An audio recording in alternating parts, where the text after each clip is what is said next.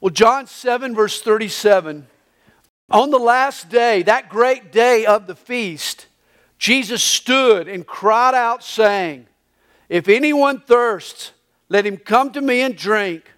For he who believes in me, as the Scripture has said, out of his heart will flow rivers of living water." But this he spoke concerning the Spirit, whom those believing in him would receive, for the Holy Spirit was not yet given, because Jesus was not yet glorified. I have officiated numerous weddings over the years and have instructed couples to place their wedding bands on the appropriate finger. But until recently, I didn't realize why the ring finger was the finger right next to the pinky. Apparently, it stems from a 2,000-year-old tradition. Physicians once believed that there was a special vein of love that ran directly from the ring finger straight to your heart. Thus, it was appropriate for the love band to slip around the ring or the love finger.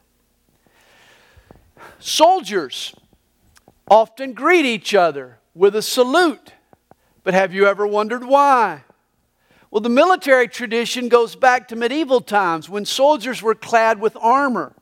When they met on the road and wanted to demonstrate peaceful intentions, they would lift the visor up above their eyes. The position of the hand against the forehead outlived the use of the armor, and it became a formal greeting among soldiers. To this day, it's traditional for barbers to have red and white striped poles in front of their shops. But have you ever wondered why? Well, in times past, barbers doubled as surgeons. You could have a surgery along with your haircut. How about that? Well, when a barber finished the surgery, he used towels to soak up the excess blood, and then he would hang them out on the pole to dry. And as the wind whipped through the air, it wrapped the red towels around the white pole, forming the familiar barber stripes. And have you ever questioned why clothing manufacturers sew buttons on the sleeve of a man's jacket, and these buttons serve no practical purpose whatsoever? Have you ever noticed that? Well, the custom dates back to the French general Napoleon. One day he was inspecting his troops when he noticed a soldier wiping his nose on the sleeve of his jacket. It so disgusted Napoleon that he ordered new coats for all of his soldiers, this time with buttons, to prevent any more nose wiping. Traditions are a funny thing, aren't they? We create them and embed them in the culture and stress their importance and enforce their compliance. Then in a relatively short period of time, we forget why the tradition was started in the first place. Such was the case with the Jews. They had thousands of traditions they stringently and meticulously performed. Jewish culture was steeped in ritual, yet like us, they often lost touch with the significance of those rituals. Mechanical, obligatory ritualism became a Jewish trademark, especially during the holy days, the religious feast days. The particular feast referred to in our text was the Feast of Tabernacles. It was the most joyous of all the Jewish feasts. It consisted of 8 days of celebration. In Leviticus 23, where God lays out the festive calendar for His people, the Feast of Tabernacles was the only feast where the people were commanded to rejoice before the Lord your God. He intended for it to be a happy time. 5 days earlier, they observed Yom Kippur, or the Day of Atonement. And of course, this was the day of affliction and fasting and mourning over sin.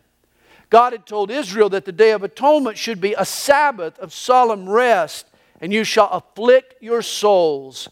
In contrast, Tabernacles was a time of joy and rejoicing. During this heartwarming feast, families would be reunited. The streets of Jerusalem would be full of laughter, and joyful music would overflow from the temple precincts.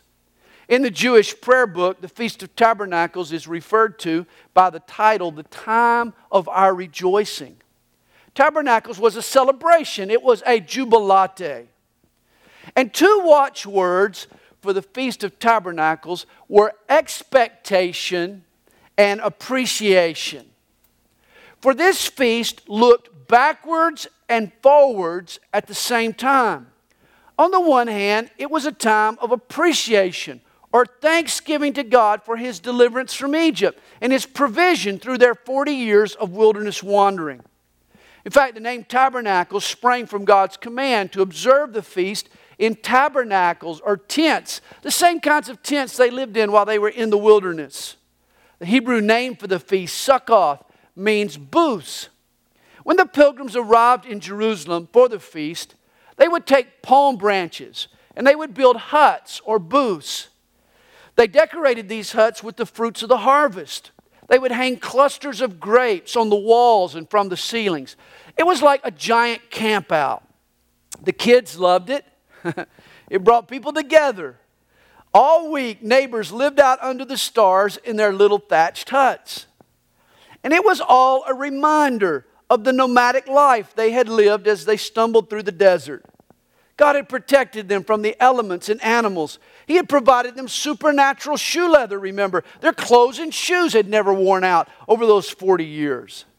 And God had also provided them their daily bread. At night, He would send the manna.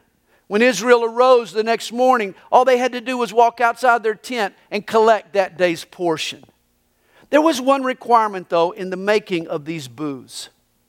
You had to construct them in a way that you could see the sky through the roof. God wanted His people to be stargazers, to look up into the heavens and to behold His handiwork, His creation. All of this was God's way of drawing His people back to their Creator. You see, the Feast of Tabernacles reminded the Hebrews of God's past provisions. But in addition, it also pointed them to God's future promises. For living out under the stars reminded them that they were strangers and pilgrims on this earth. They were sojourners en route to their heavenly home. The feast was scheduled at the end of the harvest and looked to the end of the age when God would complete His great harvest of souls and establish His kingdom on the earth. During the feast, 70 bullocks were sacrificed on the altar. And the priest always said that they represented the 70 nations that comprise the Gentile world and speak of their inclusion in God's coming kingdom. The most important ritual associated with the Feast of Tabernacles took place each day in the temple. A processional of priests made a journey. A parade marched from the courtyard of the temple and out its gates, through the southern streets of Jerusalem to the pool of Siloam, where they filled their golden vessels with water and then returned to the temple. As the priests marched along, they all played instruments. I sort of imagine a jazz band parading through the streets of New Orleans at Mardi Gras. They would play and sing as they went. Folks would sing Isaiah 12, verse 3. Therefore, with joy you will draw water from the wells of salvation. When the procession of priests returned to the temple, they then poured out their water on the altar of sacrifice, and they sang some select psalms, Psalm 113 to 118, the Hallel Psalms. This ritual was so important to the Feast of Tabernacles that the whole feast went by the name House of Outpouring. It was a reference to this tradition. It's also interesting that the gate used to enter and exit the temple with the water was also named after this ceremony. It was called the Water Gate. And the first priest to pass through the Water Gate, he was named Levi Nixonstein. Just kidding. You know, because of that infamous President Nixon, in our culture, the word Watergate has become synonymous with scandal and betrayal. But at the time of Jesus, the word Watergate spoke of salvation and the outpouring of the Holy Spirit on God's people. It was a reminder of God's promise to throw open His spiritual sluice gates and just flood out the hearts of His people with grace. The outpouring of the water as with the entire Feast of Tabernacles, looked both backwards and forwards. It reminded the Hebrews of God's provision in the wilderness. When they were thirsty, God told Moses to strike the rock and outpoured water. God was faithful to slake their physical thirst. But it also pointed to God's promise to one day send His Spirit to indwell and immerse and influence all mankind, both Jew and Gentile alike, to satisfy our spiritual thirst. In Joel 2, verse 28, God promised, I will pour out my Spirit on all flesh. When the priest at the head of the parade arrived back at the altar in the temple and tipped over his vessel, and that water began to roll over the lip of the jar, the spilling of that water was supposed to heighten the people's expectations that what the priest was doing symbolically, God wanted to do spiritually. God would one day pour out His Spirit from the golden jar of His grace. Each of these 7 days during the Feast of Tabernacles, this ceremony of outpouring was performed. The ritual was called the Hosanna. But on the 8th day, the last day of the feast that we read about here, this ceremony was embellished and heightened and given a grander name. It was called Hosanna Rabbah, or the Great Hosanna. Think of it this way. During the Olympic Games, the hottest tickets are always for the closing ceremonies, the grand finale. Why? Because ticket buyers know that the Olympic organizers always save the best to last. Everybody wants to be there for the grand finale. And this was true in the temple that day. It was packed with people. As John puts it, it was the last day, the great day of the feast. The Jews had all gathered for their closing ceremonies. Their booths had now been taken down. The people had brought their dried out branches with them to the temple. The priests had already made their daily rounds with their golden pitchers from the temple through the water gate down to the pool of Siloam, back again. But this time they filled their vessels twice as full. And when they re-entered the temple, they approached the altar with their pitchers literally sloshing over the brim. In these closing ceremonies, rather than simply pour out water on the altar as they had done the 7 previous days, they had a different procedure. This time they marched around the altar 7 times. A reminder of the Hebrews' victory at Jericho. Remember the desert wanderings. How did they end? They ended when they went to Jericho. And there they marched 7 times around the city and blew their trumpets in obedience to the Lord's command. And at that last trumpet blast, the city walls miraculously came a-tumbling down. You remember this story? Well, this grand finale, this 7-lap circle around the altar, was a wonderful way to end the feast and send the people home. It reminded them that God is able to give them victory over their enemies in the past, in the present, and even in the future. When that priest finished the 7th revolution and emptied his jar, the people erupted in praise. They sang Hosanna, and they all shook their branches toward the altar. It was like thunder sticks at a baseball game, all going off at the same time. It fulfilled the command to praise God with heart and mouth and hands. Once the crowd had died down, there was a silence. For the Feast of Tabernacles wasn't quite over. It concluded with several animal sacrifices that needed a moment of preparation between the ceremony and their offering. And so here's the scene that day.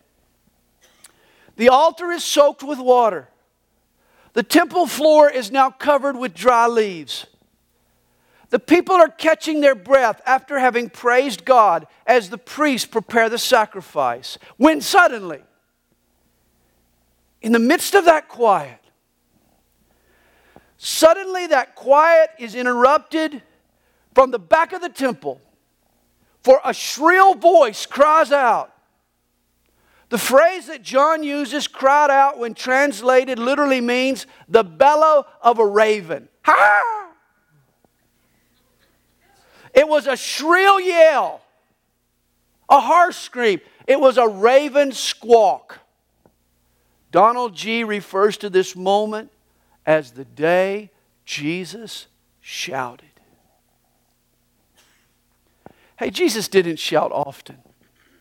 He usually spoke calmly and gently. But on this day, He cried out. He broke up the closing ceremonies with a clarion call. From the back of the temple, He shouted, "If anyone thirsts, let him come to me and drink. And out of his heart will flow rivers of living water." The crowd was stunned. They were frozen in their tracks. I'm sure priests dropped their shovels and spilt hot coals on the floor. The sacrifice might have tumbled off the altar and jars were kicked over. You've never seen so many jaws dragging the floor at one time. Jesus had stunned the crowd that day with both His impeccable timing, and He had shocked them with the boldness of His offer. You see, the Jews and priests and people alike, they'd all been muddling through a ritual. They'd just been tipping their hat to tradition. Oh, they had enjoyed the feast as a family time, a social event with a few friends. This was a traditional celebration of Judaism. No one had come to the feast that day expecting anything revolutionary. All week, they had been immersed in symbolism of all. They'd been shining their barber poles and saluting one another and playing with their wedding rings and sewing buttons on the sleeves of their jackets. But most, if not all, of the people that day had given very little thought to what it all meant, to where this all pointed, to where this was going. For astute Jews, their traditions might have caused some nostalgia or maybe a faint hope for the future, but I'm certain not a single person that day had seriously considered that these rituals could have a bearing on their present reality. In essence, Jesus was saying to them, "Wake up, my friends. I want to turn your rituals into reality.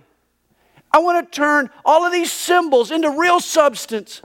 You have now poured out water in this temple, but I now want to pour out my Holy Spirit, the water of refreshment, in the temple of your heart." When we dissect it, the cry that Jesus uttered actually consisted of 4 calls. He says, "Admit that you're thirsty. Submit your will to me. Then I'll transmit the Holy Spirit, and you'll emit a river of living water." This was Jesus' cry on that last day, that great day of the feast. And this is His promise to you and me today. You see, most of you come to church every Sunday. It's fun. Oh, it's good fellowship. It's a great social time. It's even a family time for some of you. It's a vital part of your weekly routine, but it's just that. It's routine. You've made coming to church a tradition, a barber pole, a salute to God. It's the wedding ring in your relationship with Jesus. Sometimes it's about as relevant as the buttons on the sleeve of a jacket. You come to church, but are you really expecting to encounter God? I hope you've listened today. For today, in this room, the raven call of Christ has sounded from the back. "If anyone thirsts, come to me and drink." Jesus is calling. Jesus wants to turn our ritual into reality. He wants to turn our tradition into a present and ongoing condition. Jesus says, "If anyone thirsts." Do you thirst? Do you long for more? Do you long for real deep down soul satisfaction? Do you believe there's more to walking with God than what you've experienced to this point? I hope you do. Is there a deep down discontent in your heart, a persistent pounding that won't let you rest or be at peace? There is in my heart. Everyone thirsts. The problem is that some people won't admit that they thirst for God. In his classic book, Mere Christianity, C.S. Lewis, he writes about our deepest hungers. He says this, Creatures are not born with desires unless satisfaction for those desires exist. A baby feels hunger. Well, there is such a thing as food. A duckling wants to swim. Well, there is such a thing as water. If I find in myself a desire which no experience in this world can satisfy, the most probable explanation is that I was made for another world. If none of my earthly pleasures satisfy it, that does not prove that the universe is a fraud. Probably earthly pleasures were never meant to satisfy it, but only to arouse it, to suggest the real thing. Hey, did you know that millions of Americans today just are sucking on a pacifier? Call it sex or drugs or fame or success. But they're just sucking on what will never satisfy. And all they're doing is masking over the deep longing in their heart. They don't realize that what they really thirst for is God. Jesus challenges all humans to admit that He is their desire. He is who we really thirst for. And notice He wasn't just crying out to unbelievers. Oh no, the call of Christ was for everyone that day under the sound of His voice, His disciples included. And I don't care how far you grow or mature spiritually, how deeply you sink your roots into God, Jesus wants you to admit that you thirst for more. You know, if you're a transplant from the north, or if you've joined us from out west, we've got a southern expression you need to know about. It's used to describe a strong thirst. Sometimes we'll say, I got the cotton mouth. You ever heard that expression? Imagine asking for water to wet your lips and moisten your tongue and soothe your throat, yet instead someone stuffs a few balls of cotton down your throat. My, oh my. And yet, does your soul today feel like it's suffering from the cotton mouth? It's dry and it's parched and it's in need of a long, deep drink of something wet and refreshing. Hey, Jesus says to us today, will you admit you're thirsty for me? And then Jesus shouts, come to me and drink, but you've got to come. Once there was a female skeleton that was found out in the hot sands of the Mojave Desert. And a few feet away was a note that this woman had scribbled just before she died. It read, I'm exhausted and must have water. I don't believe that I can last much longer. And obviously she didn't. She died of dehydration and sun exposure. But how tragic that she died just 2 miles from an oasis called Surprise Springs, where cool, fresh, subterranean water bubbles up in abundance. You know, thousands of people that day in Jerusalem were dying of thirst. What they didn't know was that the spring of living water was right there in their midst. Several chapters earlier in John chapter 4, Jesus meets a woman by Jacob's well in the city of Samaria.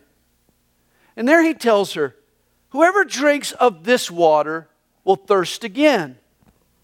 Well water, it can slake a thirst, but it can't satisfy your soul. I mean, just as you can't fit a square peg into a round hole, you can't fulfill a spiritual need with a material object. Buy your boats and cars and houses and furniture. Eat the world's finest foods and drink its most expensive wines. Gorge yourself on the ultimate in entertainment and climb the highest rungs of success and power. Dance in the limelight of stardom, but you'll thirst again. Trust me, you'll thirst again. You can count on it. Jesus told the Samaritan woman, but whoever thirsts of the water that I shall give him will never thirst. But the water that I shall give him will become in him a fountain of water springing up into everlasting life. This living water Jesus promises, it has a paradoxical quality. It slakes your thirst fully and completely, yet simultaneously it causes you to thirst for more of the same. With God, you are full and thirsty all at the same time. All our needs are met, yet we want more of Jesus. Our Lord is saying to us, if you want to drink living water, then come and submit your life to me.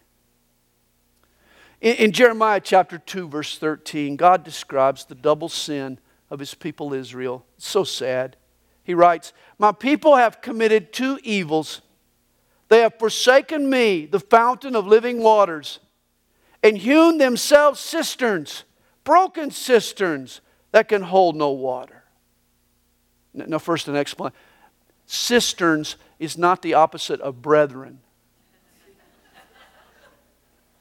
Get that?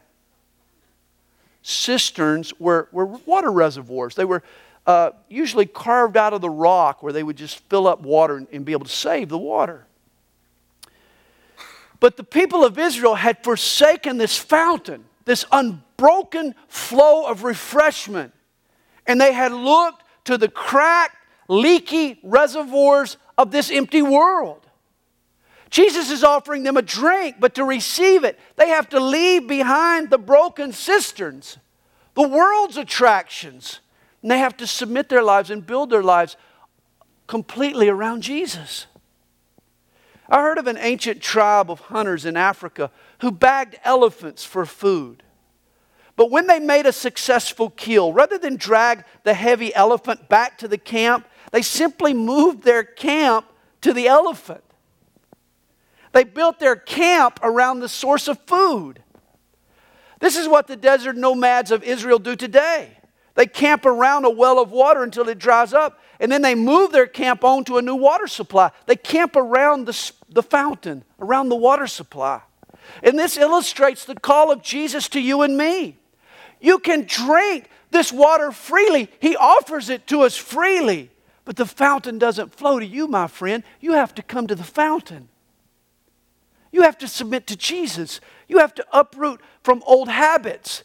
And you have to forsake familiar surroundings. And you have to rebuild your life around the fountainhead, around Jesus.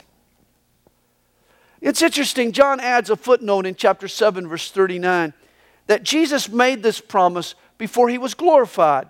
Apparently, before Jesus received the authority to pour out living water, He first had to earn the right.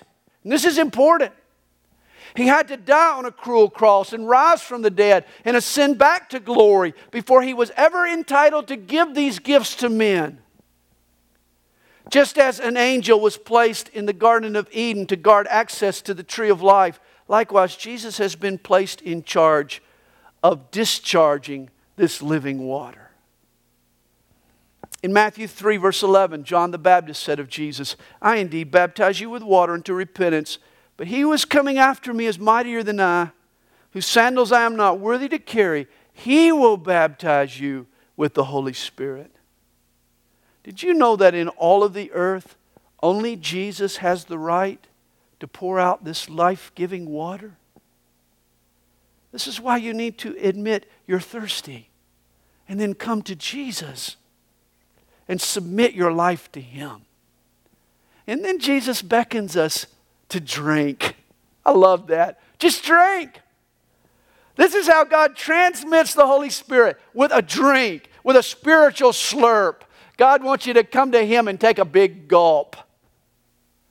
You know, the ritual performed on the Feast of Tabernacles, it looked back to God's provision in the wilderness. Twice the Hebrews ran out of water, and they came crying to Moses for help. Twice God met their need in a miraculous way. The first time, God led Moses to strike a rock with his rod, and out flowed water. But the second time the people brought their need to Moses, God told him not to strike the rock, but to simply speak to the rock, and it would give its water. In 1 Corinthians 10, verse 4, Paul tells us that this all had prophetic implications. That the rock was a type of Christ, who God struck on the cross. He was crucified in our place. By His stripes, Jesus now brings healing to our lives. But Jesus doesn't need to be struck twice. His work on the cross was sufficient for all our sin. Now all we have to do is just speak to the rock, and the Holy Spirit releases a river of spiritual refreshment that flows into our lives. Have you spoken to the rock? Have you asked Jesus to fill you? Have you just taken a drink? Have you had faith? Jesus uses this word drink to describe what's required of us to receive the power and joy and refreshment of the Holy Spirit. And in doing so, this one word, drink, clears up mounds and mounds of potential confusion. Some people have mistakenly thought that before they can be filled with the Spirit, they have to make some great sacrifice for God, or do some worthy deed, or completely empty themselves of every speck of selfishness and sin. Other people think that they have to fall into some spiritual trance, or maybe be prayed over by a charismatic evangelist. But Jesus gives us just one order. Drink. You can do that. We all can do that. Drinking is the most natural, simple, easily emulated action possible. Have you noticed that you don't have to give babies drinking lessons? Have you noticed that? It's just the thing they do instinctively. Just stick a nipple in the baby's mouth and the ability to drink comes naturally. Likewise, if you want the Holy Spirit to rise up within you, then submit to Jesus and just drink. In the words of the old Sprite commercial, obey your thirst. Speak to the rock of Christ. Then open up your heart. Then tip back the promise of God and take a big gulp of His grace, a slurp of the Holy Spirit. You see, to have faith is the same as to drink. It's just a natural response. I used to eat lunch. The boys will know what I'm talking about. But I used to eat lunch at a barbecue joint near our house that served sweet tea in these extra large styrofoam cups. They were actually more like a barrel. But this enormous cup allowed me to take my last refill with me when I left. So I could go back to work and I could sip on it all afternoon. It was really great.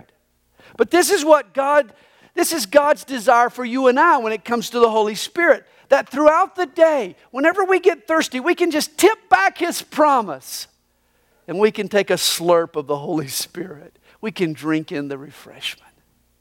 Jesus says that if we drink, out of our heart will flow rivers of living water. Literally, rapids of white water. Rushing, cooling, satisfying refreshment will flow from our hearts. You know, too many Christians today, they drink from stagnant water. From pools of ritual and puddles of ceremony. Rather than from the fresh, clean water of God's Spirit. If your Christian experience is like an algae-covered pond, then you need to change that. If all your Christian experience is just a pond, a breeding ground for doubts and fears and worries and sins, here's why. It's because a pond only takes in, never gives out. There's no real movement. That's why it breeds deadness.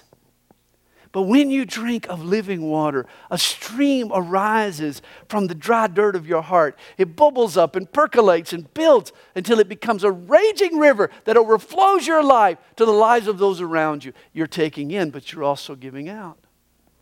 I love Ezekiel 47. We're told that in the kingdom age, a spring of water will bubble up right next to the altar there in Jerusalem. And that water will begin to flow southward. In Ezekiel's vision, he sees about a third of a mile downstream, and he notices that the river now is ankle deep. Then by the time he sees 2/3 of the way downstream, he notices that the water's waist deep. And then he's able to see a mile downstream, and suddenly the water has risen over his head. And this is the picture of what God wants to do in your life and in my life. He starts out with us just splashing in His forgiveness and grace. We're like little babies out in the wading pool, just splashing in forgiveness. But before long, we start wading waist deep in joy and peace. And then finally, we're in over our head. We're drowning in a sea of love and engulfed in His supernatural power. When I read the call of Jesus on that last day, that great day of the feast, I think of a whitewater excursion. If you've never been on one of these excursions, you should go. What a rush to feel the power of a raging river flow under you. Thousands of gallons of water moving and twisting and bubbling up. And when you fall in, and you should fall in intentionally, at least just once. When you fall in, the power just overtakes you. You're just completely enveloped in that massive sea of surf. And this is what God wants to do in my life and in your life. He wants to overwhelm us. Have you ever been overwhelmed by God? God wants to catch us up in more of Him than we can handle. He wants to overwhelm us in the Holy Spirit. As kids in Sunday school, we used to sing the song, deep and wide, deep and wide. There's a fountain flowing deep and wide. You remember that? Well, God wants to make this a reality in our lives today. He wants our experience of Him to be deep and wide. I heard of a man that once said that the greatest experience a person can have is to be a container.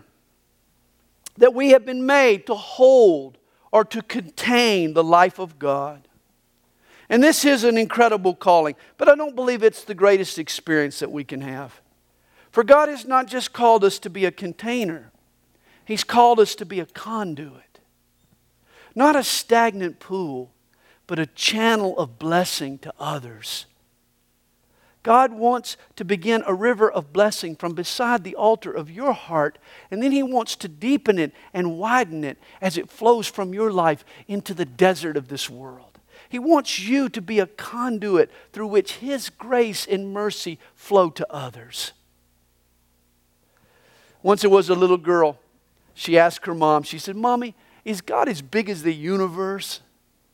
The mom said, "He sure is." And then she asked, "And is God living in our hearts?" She replied, "Yes, honey. When we become Christians, He comes to live inside of our hearts." Well, the mother could see the wheels turning in her little girl's head.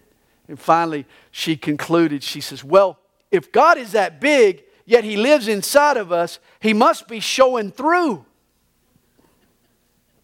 And indeed, He should be. He should be showing through. God wants to create a river in you this morning that will flow out of you to others. But it's up to you to admit your thirst, to admit you thirst for Him. And then it's up to you to submit your life to Jesus and to camp your life, to build your life around Him. And then you have to take a drink. But it's easy. It's just having faith. And when you do, He'll transmit the Holy Spirit to your life. Then you'll emit a life-giving stream that will flow from your life to the others around you. Hey, Jesus comes to us this morning by the water gate. Will you open your heart to Him?